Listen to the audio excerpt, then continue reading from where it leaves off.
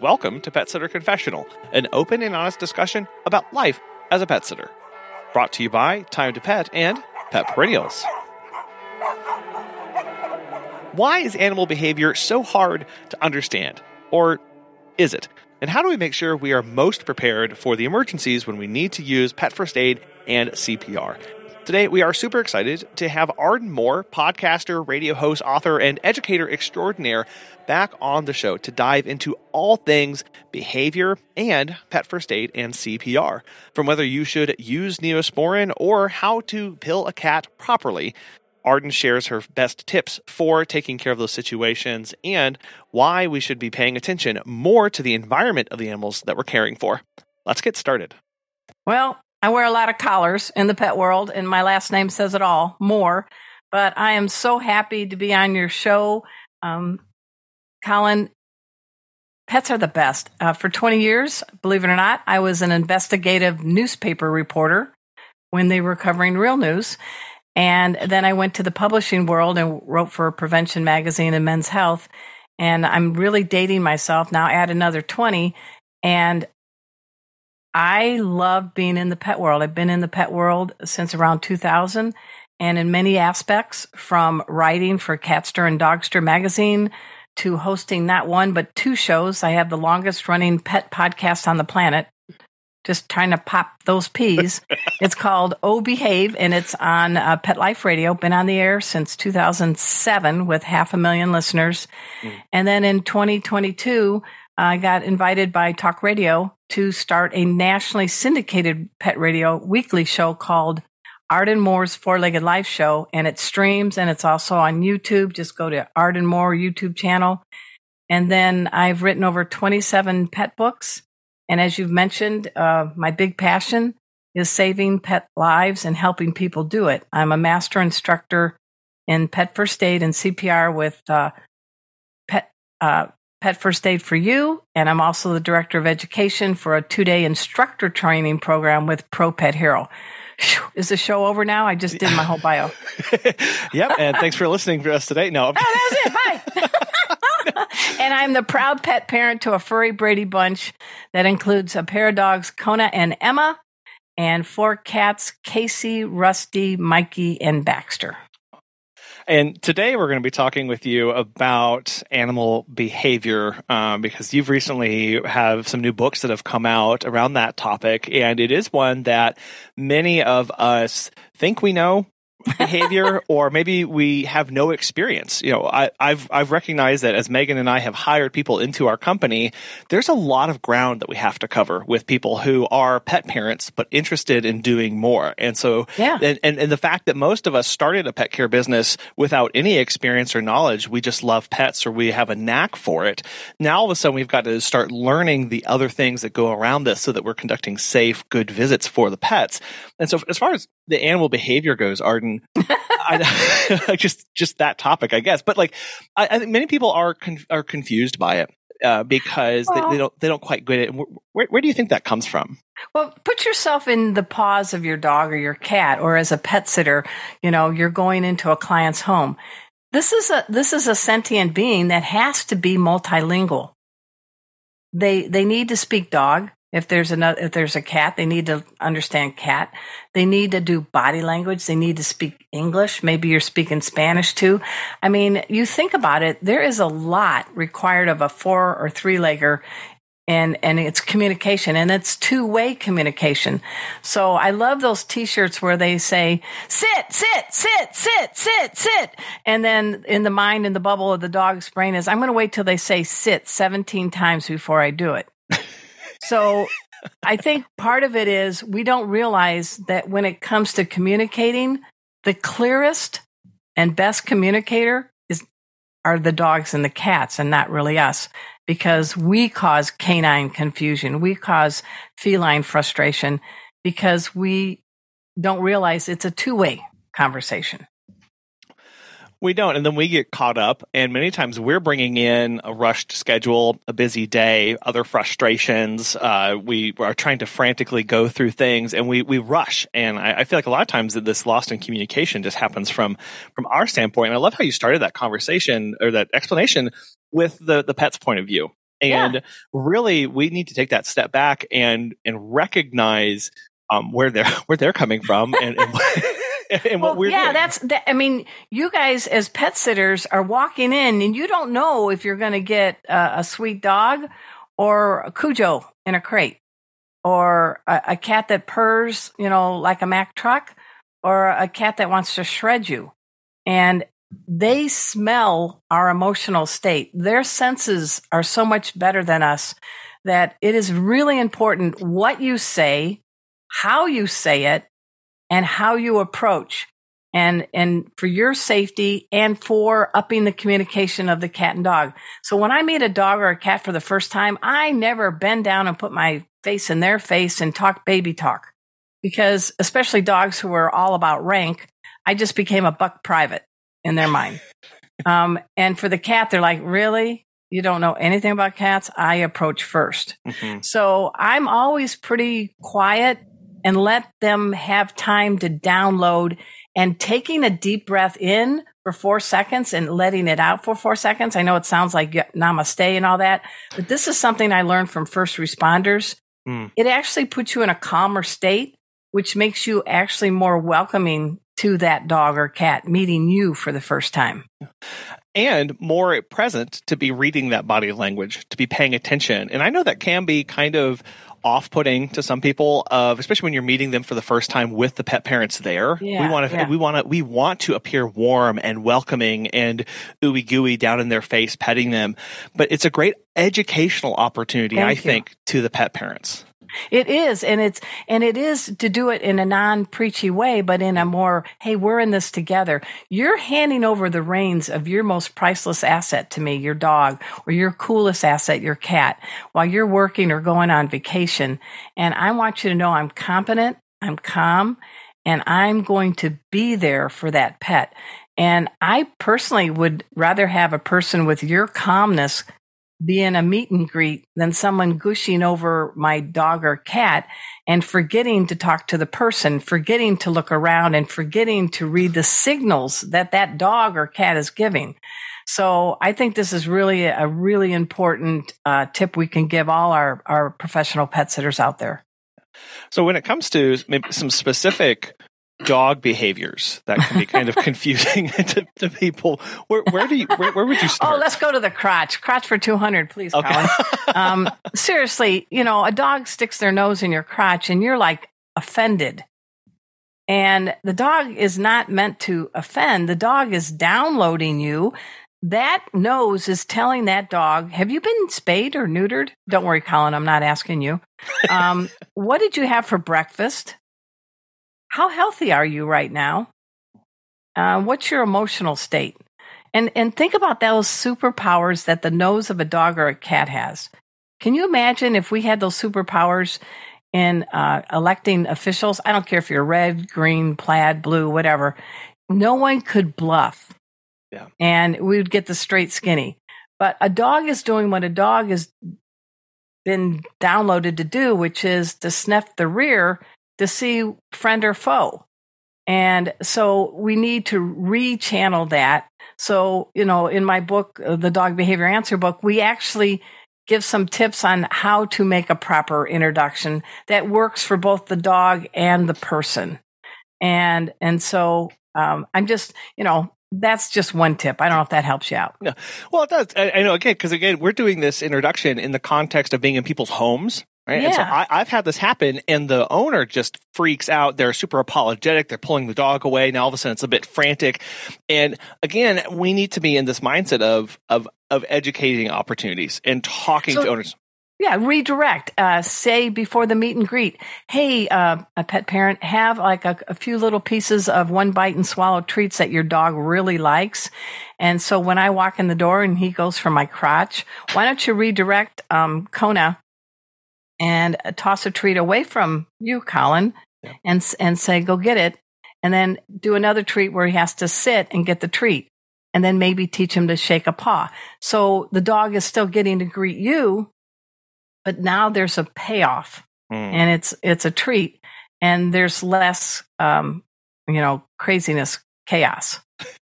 It is, and that chaos, because I know trying to manage these first meetings, even second and subsequent meetings. Yeah, your first impressions mean a lot. And I think it's always good in a meet and greet.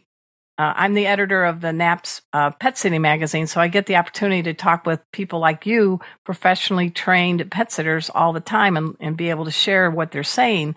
You know, I think there's a pre-meet and greet where you might have a quick call. I know Scott Black is a former Pet Sitter of the Year for Pet Sitter International. And he said, I have a nice conversation. I'm old school, and I have a conversation with that person. So when I walk in the door, we know what to expect.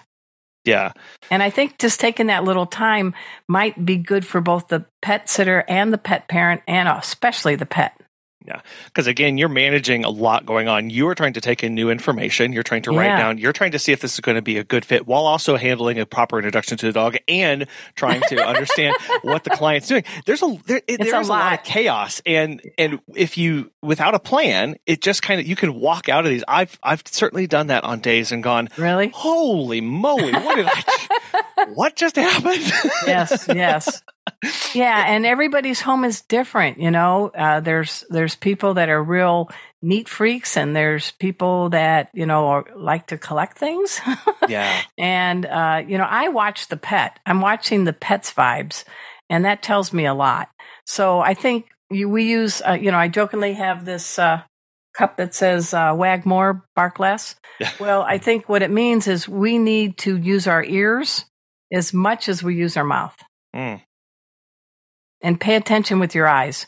Look, listen, you know, and get some vibes, because that makes it a success for everything. I think what you all do, I mean, you're in the trenches. Being a professional pet sitter is a tough job, and I have total respect. And you're walking in a stranger's home, and you don't know how the pet is going to greet you when they're not there. Mm. Yeah, and especially it could be, again, we keep coming back to this first time, second time, third time. They're all going to be different. You don't know what happened in that home while you were away. The trash truck drove by, the dogs were barking, or neighbors were out doing something, cleaning the driveway or whatever, and that's now triggered the dog. So kind of that what's that saying? You never step in the same river twice. Sometimes you never you never meet the same dog or the twice. Same dog poop twice. You mentioned ears. What are some things that we should be listening for? Thank you. Because maybe there's a ceiling fan that's making a screeching noise, or maybe there is, like we feed community cats outside our home on a porch, and maybe the dog heard the cat at the food bowl and wants to know what's going on. Or maybe there's one of the many Amazon or Chewy.com delivery people coming up the steps. All of these are alerts to the ears of the dog, and it causes a distraction. And so I'm trying to have dog ears. I'm trying to, in a meet and greet, not only listen to the words of the client, but pay attention to the verbal cues that the dog or cat is paying attention to. So it's a big task, but it has a payoff, you know? Yeah, and we're listening to the environmental sounds, because a lot of pet owners will leave a fan on so that for quote unquote white noise for their pets. Well, if there's a screeching or a clicking or clanking, I wouldn't want to be in a home for 24 hours a day listening to that. No, we do HGTV because it's a conversational thing when we go out to dinner or something. Yeah. Because I don't want some loud screaming, Walking Dead thing or rock star. So I try to mimic what is normally heard in our household, which is conversation. And I think you made a good point. So the dog's ears and the cat's ears, they hear so much better than us, and they can't turn it off. So can you imagine you being in a situation with no thumbs and you can't turn off the ceiling fan that's squeaking? That would drive me crazy. You walked us through the confounding behavior for dogs. Cats can be a whole other enigma for me, people, because I think it's mostly because a lot of us don't have a lot of experience with them. Cat care is only now really becoming increasingly popular, finally. And so there's a great opportunity there, but we may be staring at a cat going, what do you, huh? Well, I think this is a good time to be a cat. And I say that because there are more and more attention studies and behaviors being focused on the feline. The feline compared to the dog, they haven't really changed the DNA much. There's a book years ago called The Lion in Your Living Room. And Colin, we do have a lion in our living room. We have not tweaked the genes of the DNA of a cat as much as we've done to domesticate the dog. So they are hunters, and they are always wary of being hunted. And the other thing is, they're not pleasers. They're negotiators. They're also really good at observing and our behavior. You swear they have invisible watches on, because when it is 4:58 and you're supposed to feed them at 5 o'clock, you almost see the wristwatch come out and they're now, and they're leading you into the kitchen. They're very smart, but they also have feelings. They also need enrichment.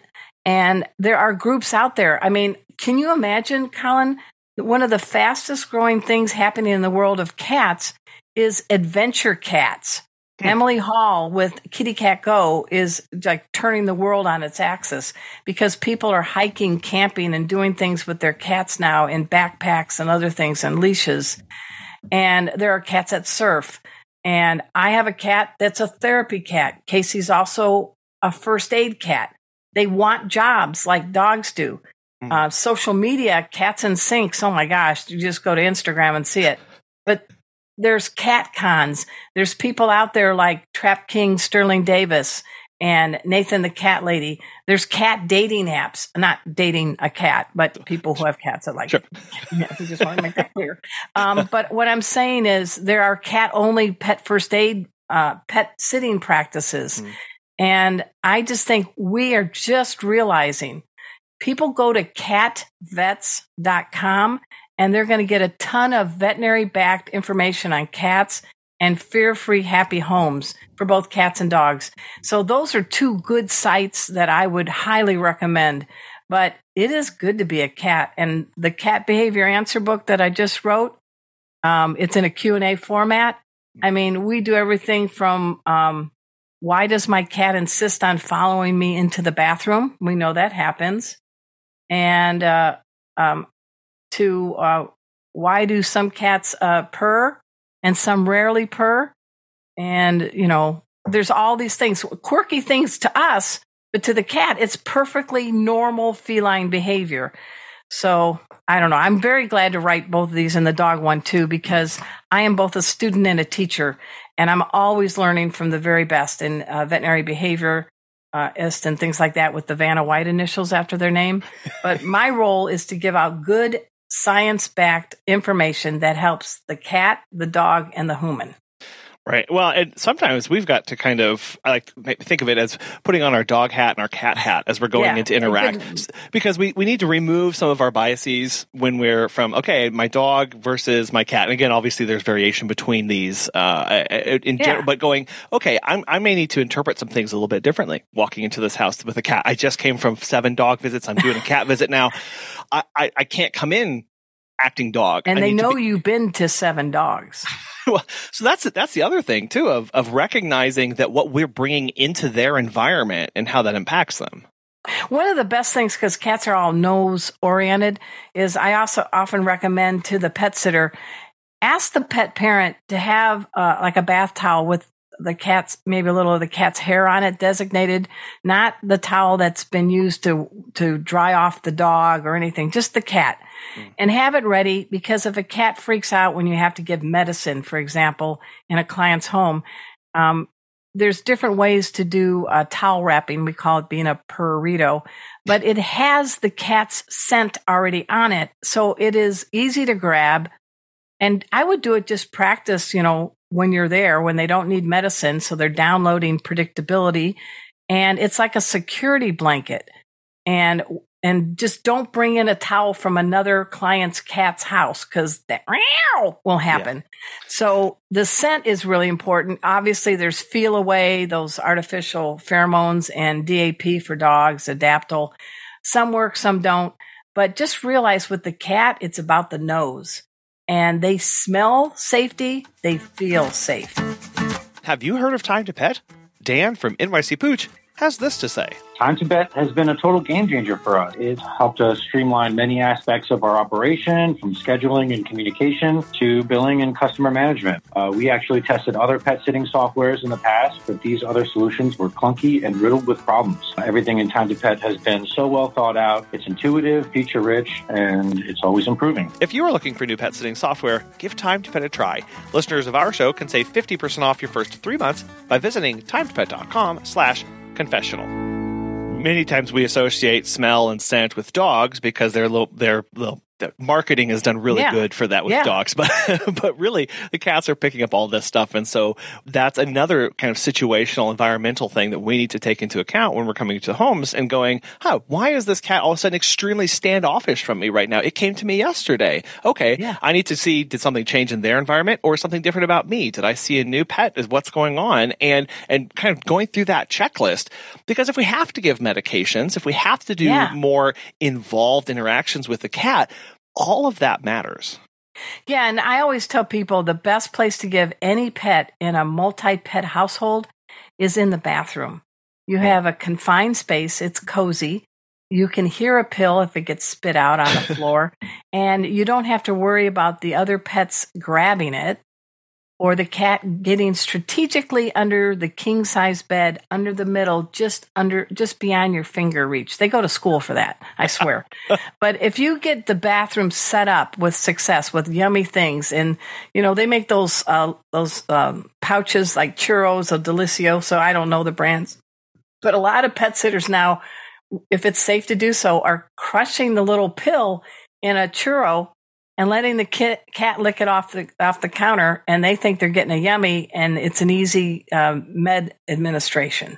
Yeah, and so having everything ready in the bathroom with treats and a towel, and then giving the medicine there in a calm manner makes your job far less taxing and builds the bond, because now the cat's like looking at you like you're the churro champion, and let's go get some treats from Uncle Colin. Yeah, which we want that relationship, and that does take some communication ahead of time with some clients, and that's one of the reasons why we encourage our clients and encourage everybody to work with their clients to get to that point where it's not a new thing or it's not an adverse kind of thing. Because what happens? We have a client who the only time the cat ever sees the towel come out is when it's getting its medication. There's no interaction. So this is the first cat that I've ever had that we were doing this visit, and they didn't tell us about this ahead of time. They said, we do the kitty burrito, we do that, blah, blah. I was like, okay.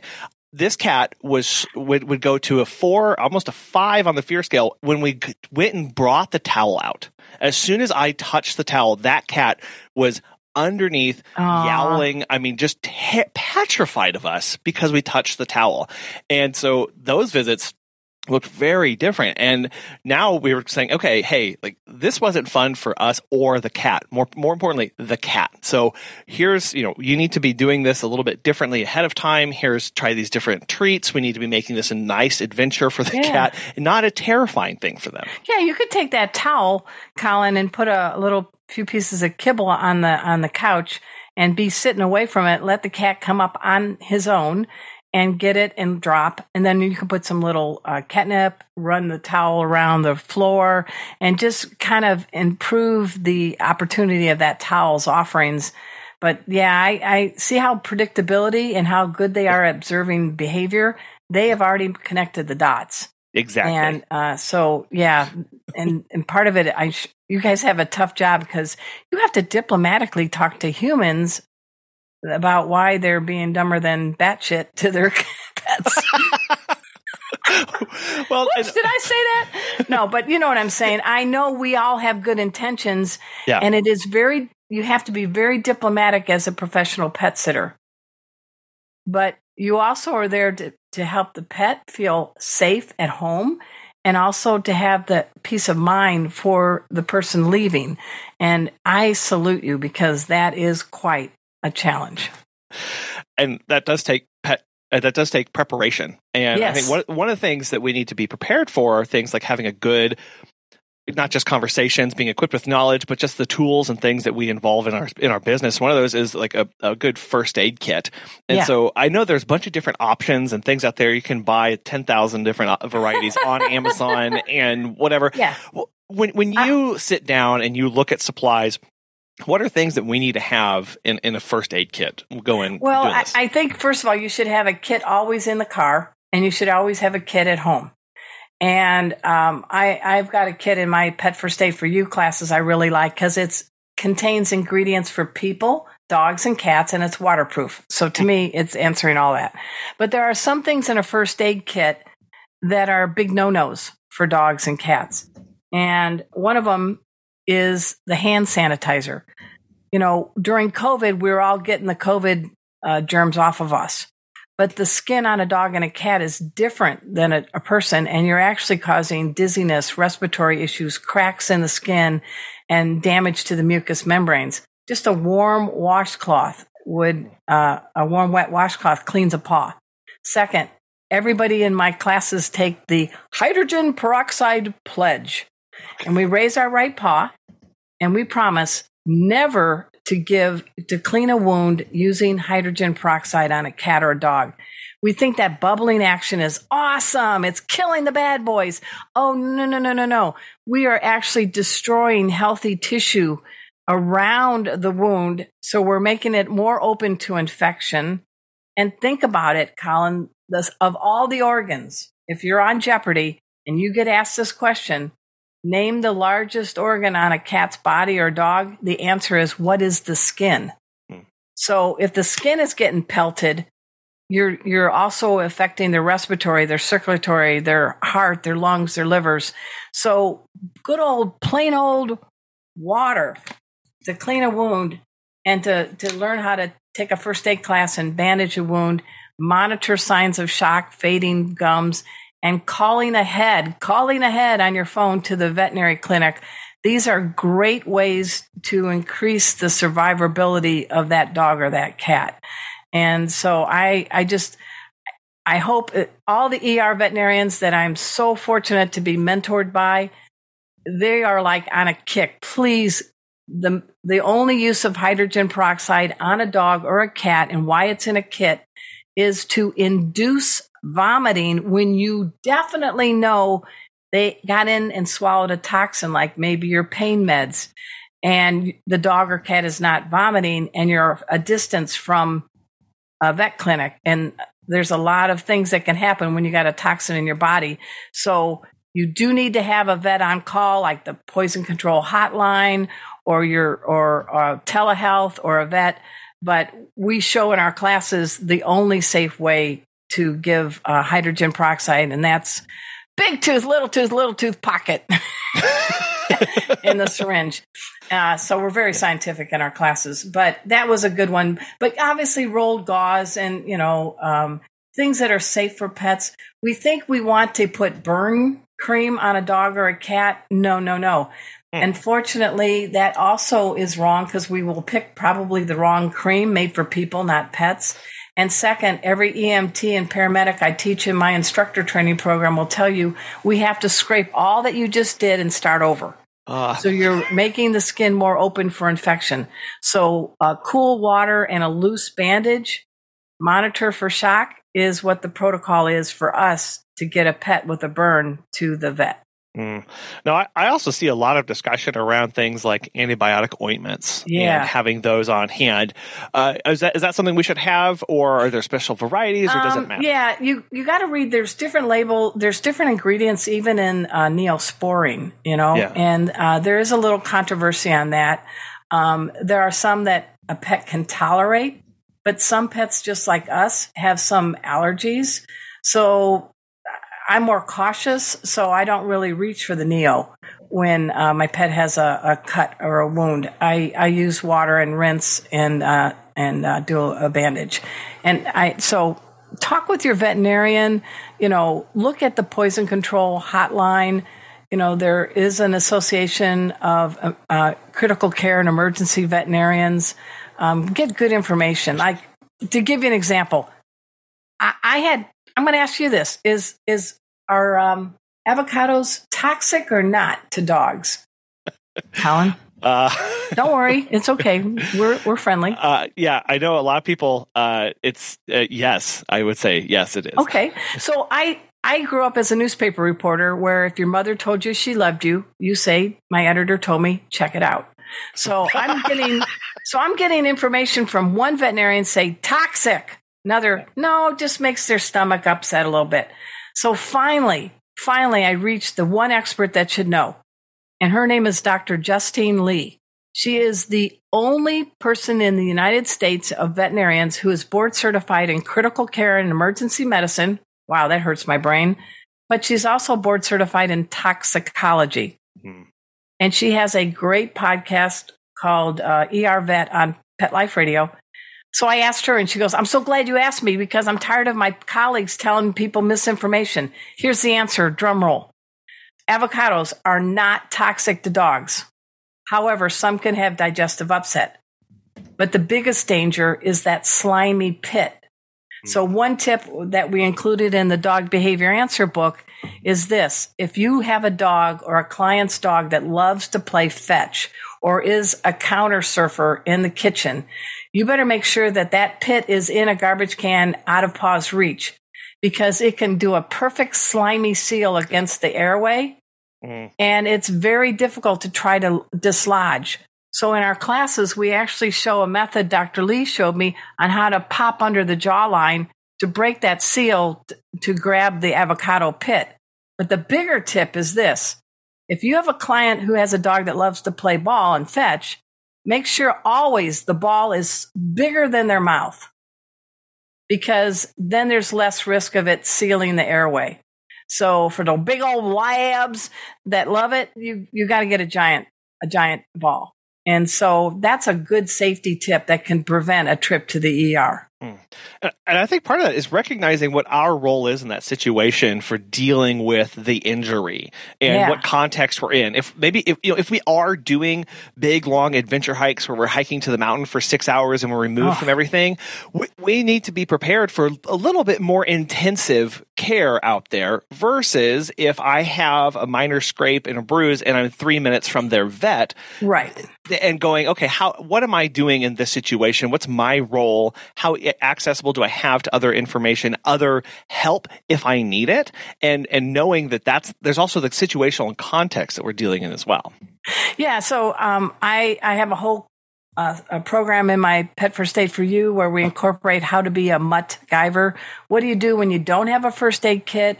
The vet is far away and you're out a distance. So, there's things what we're wearing and things around us that we can use to render aid on the scene and to stabilize and transport an injured dog or cat from the drawstrings of your hoodie to making a water bowl out of a spare poop bag to using a little aloe snapping from a tree to treat a minor bleed.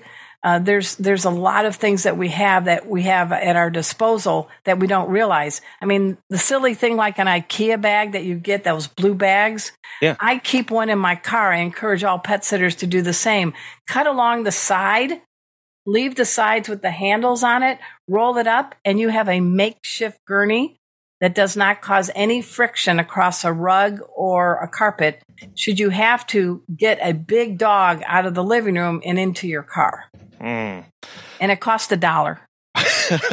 even, but it's things like that. And again, recognizing what we're required to do. I know one thing that happens quite a bit, unfortunately, are injuries to like the paws, the pads, the toenails.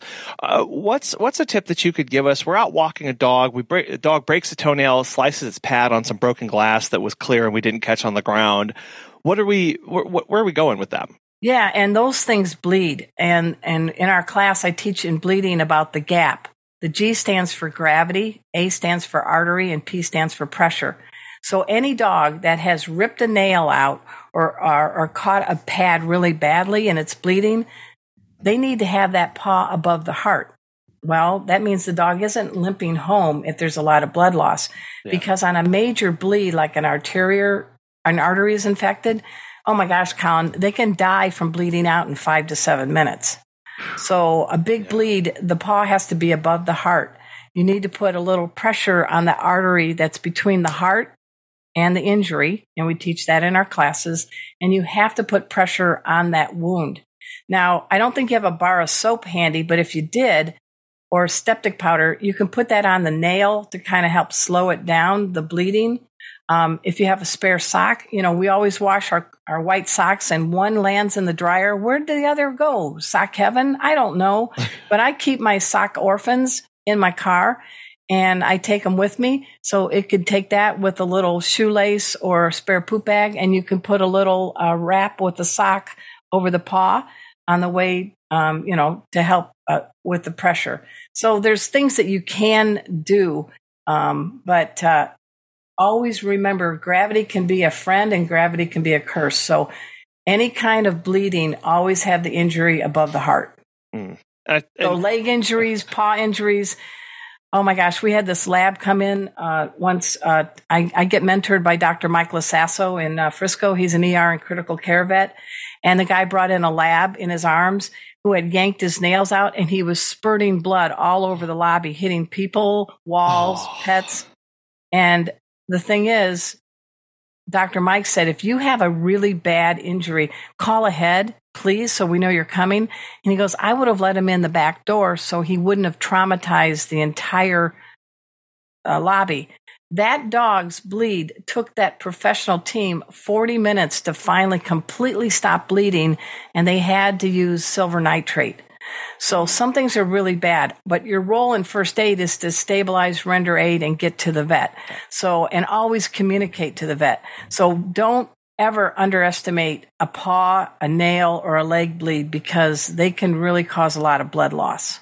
Yeah, it can be quite shocking. And that brings up another aspect of this, is that all of the head knowledge of what to do in exact situations and all of the extra socks and bags that we have in the trunk of our car don't do a whole lot of good if we're not mentally ready or mentally prepared for those situations. So how can we be more prepared for that? Because I know that's a big one of we tend to go through our days question. Of going, I've experienced this with more people, again, as we've hired of, there tends to be assumption of everything is awesome and everything's great and sunshine. And then when something bad, something bad happens, and all of a sudden it's a shock to our system. It is. And I'm so glad we teach the mental game of first aid, which I think is the most important skill set you can have. So I jokingly, but importantly say, you all get permission to freak out later. No, that's really important. If you know, and a lot of ER people and people in first responders, they know that when things have stabilized, they can run up a mountain, they can scream in the shower, they can have a shot of Fireball, whatever is their go-to. But once things have been stabilized and handed over, you have to have a release.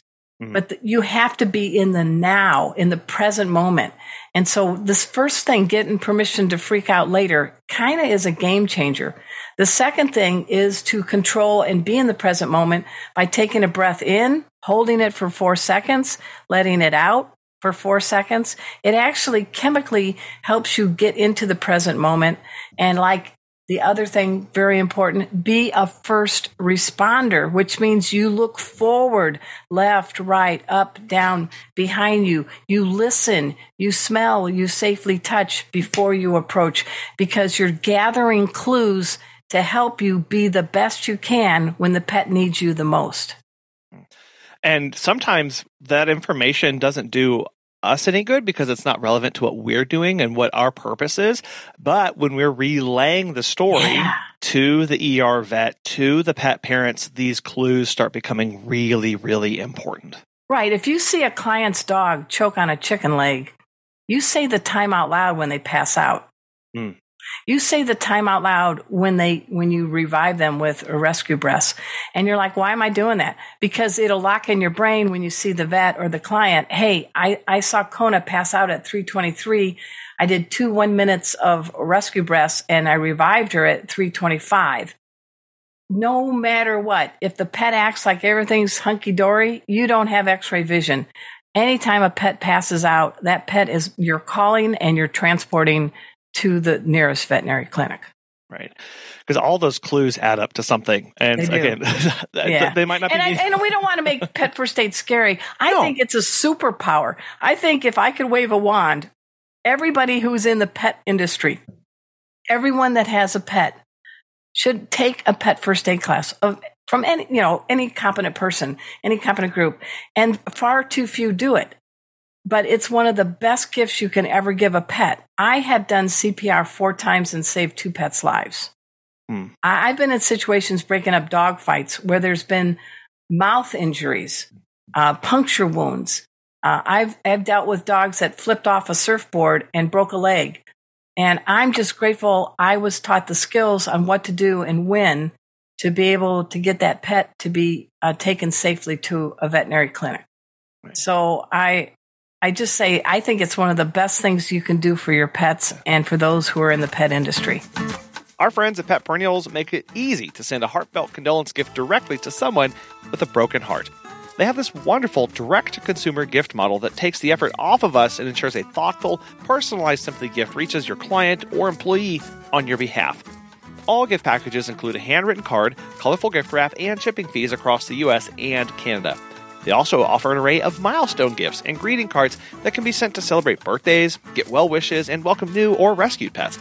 Additionally, there are gift choices in case you need to send a Simply gift in memory of a special human client or celebrate a pregnancy, engagement, or wedding of a pet lover. If you're interested, register for a free business gift perks account to unlock the all-inclusive discounted package prices. Since the service is used on an as-need basis, there are no monthly or annual obligations or minimum purchase. Learn more at petperennials.com and check out the business programs or register for a free gift perks account using the link in the show notes. And it's not all physical injuries. It's not injuries to legs and things like that. There's also things that, again, we need to be monitoring. I know one of those is the poop, the number 2s that come out. You had me at poop. Oh my gosh, Colin.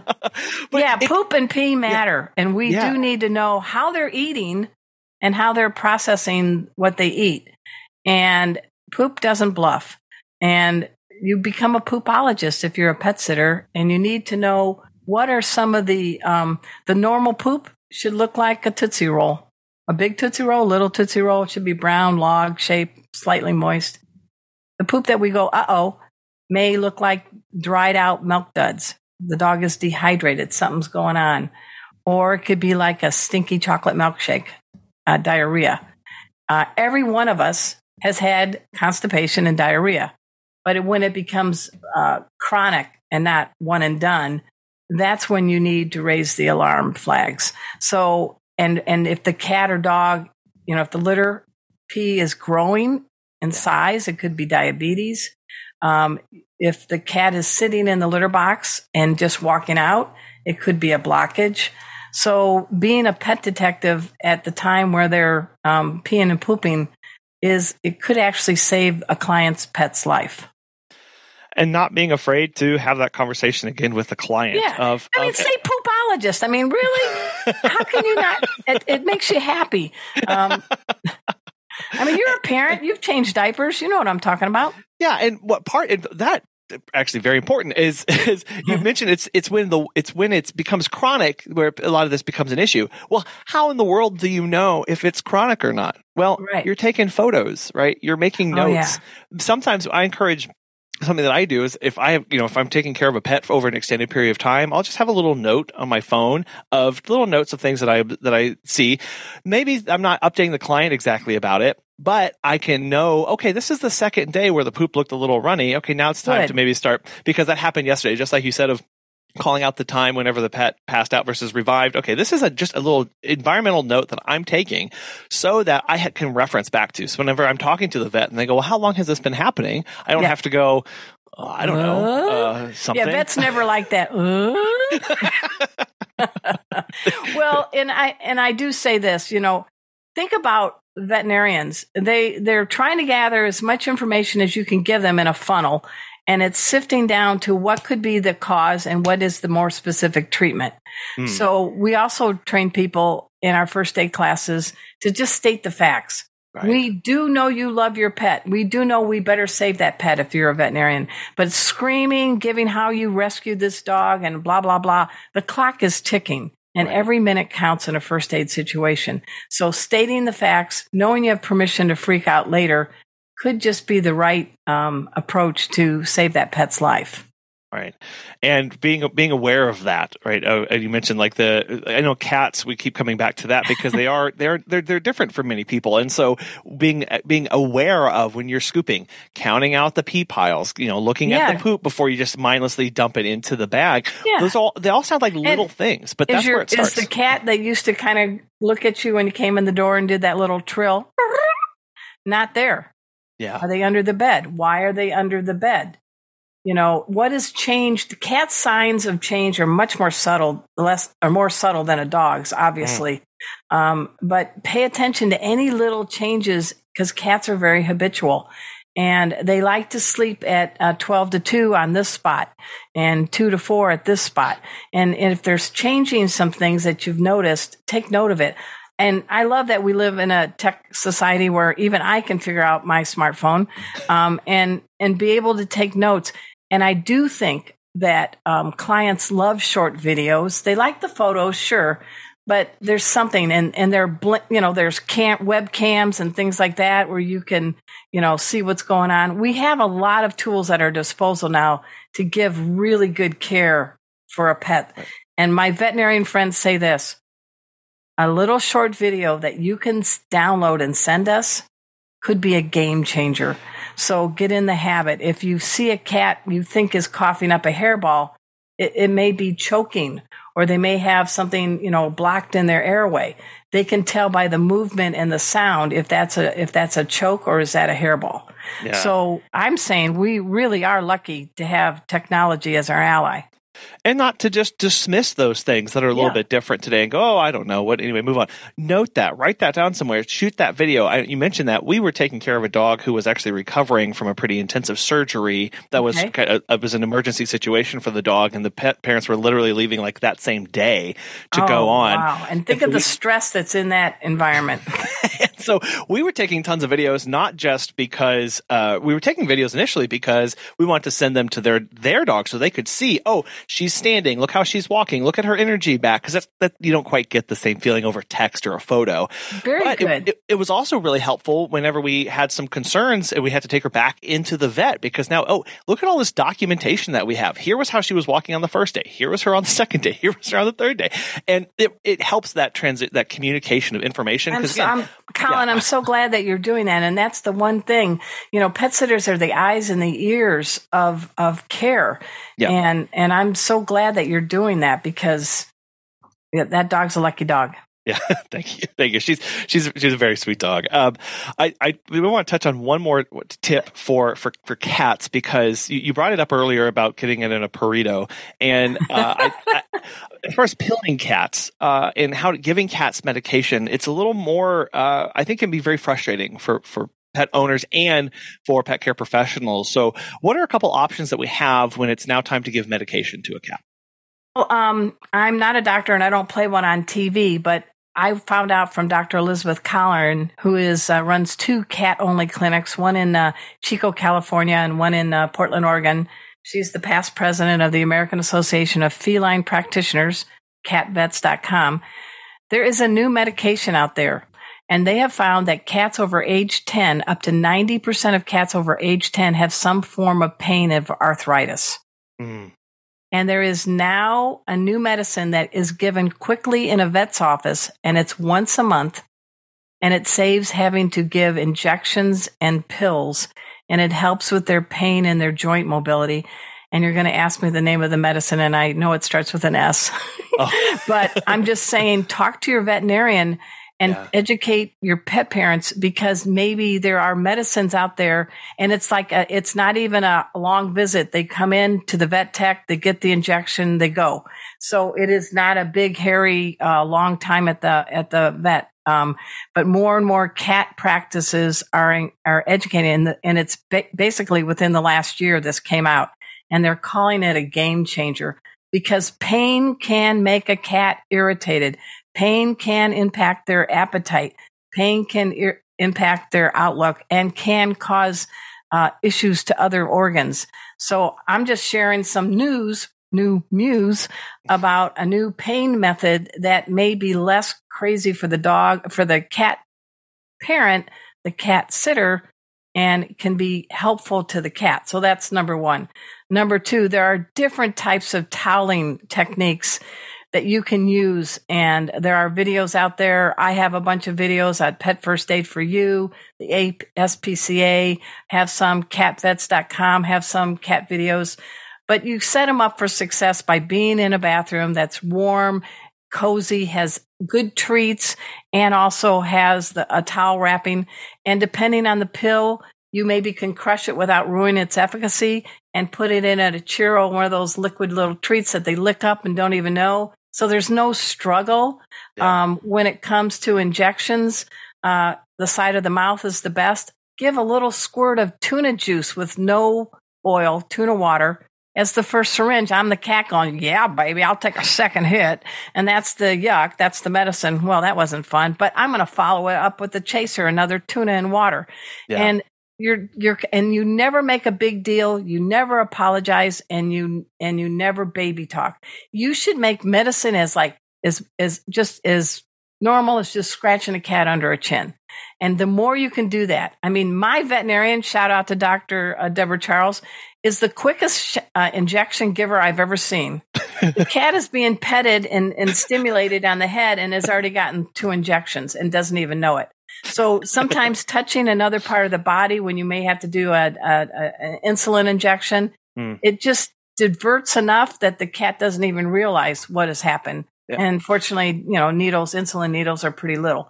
Yeah. But just little techniques, you can do it. You guys can do it.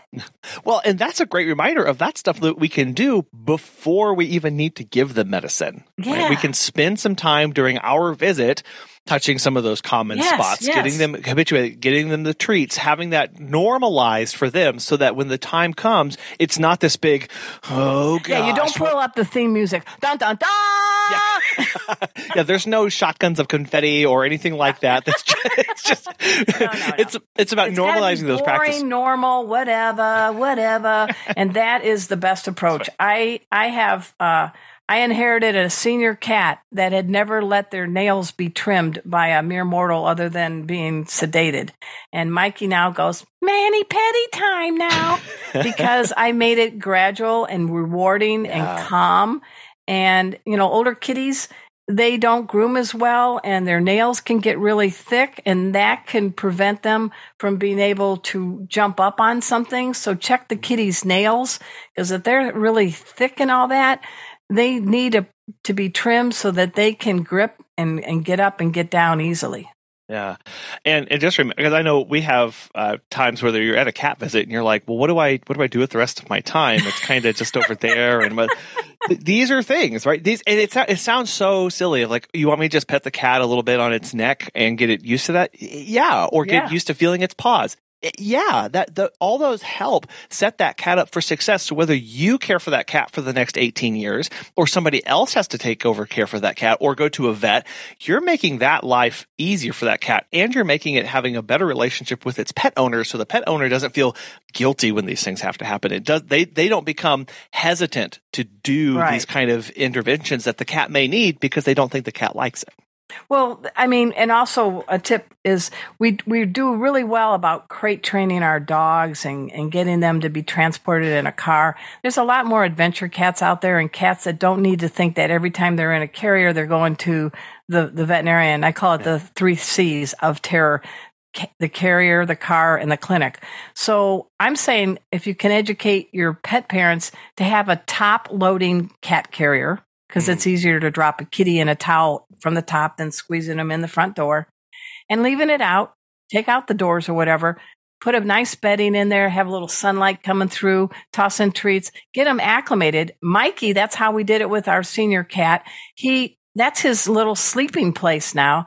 And when you have to transport a cat in a carrier or a small dog in a carrier, never pick it up by the handle. That rocking motion agitates the pet who's already scared and injured. Hug the carrier, place it in the floor of the back seat, right behind the back of the passenger front seat, and before the bench of the back seat. Crash tests say that is the safest place to put a pet carrier. Again, thinking through all steps of those process and putting that into practice, and those are a lot of steps that you just listened to. Sorry. But I know many business owners who are solo go, why do I need policies and procedures? I'm by myself. I don't need these kind of things. Yes, you do. Well, this is a great reminder for how do I transport a cat to the vet? I haven't had to do that in a couple years.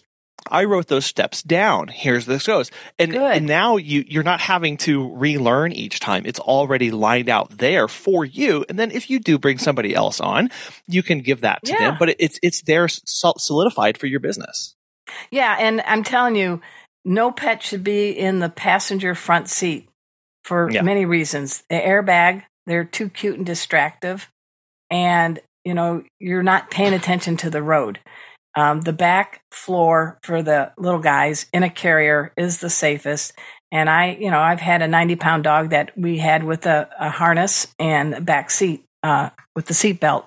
And then in the back, if you have an SUV, you can put them in, a big carrier that's, so there's different ways to transport, but you should make that a fun game. Feed a cat in a car, in a carrier, in your garage.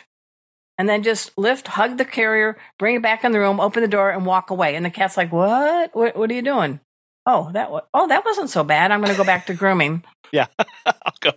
So you got to outfool the feline, and do it by making things a little more rewarding and fun.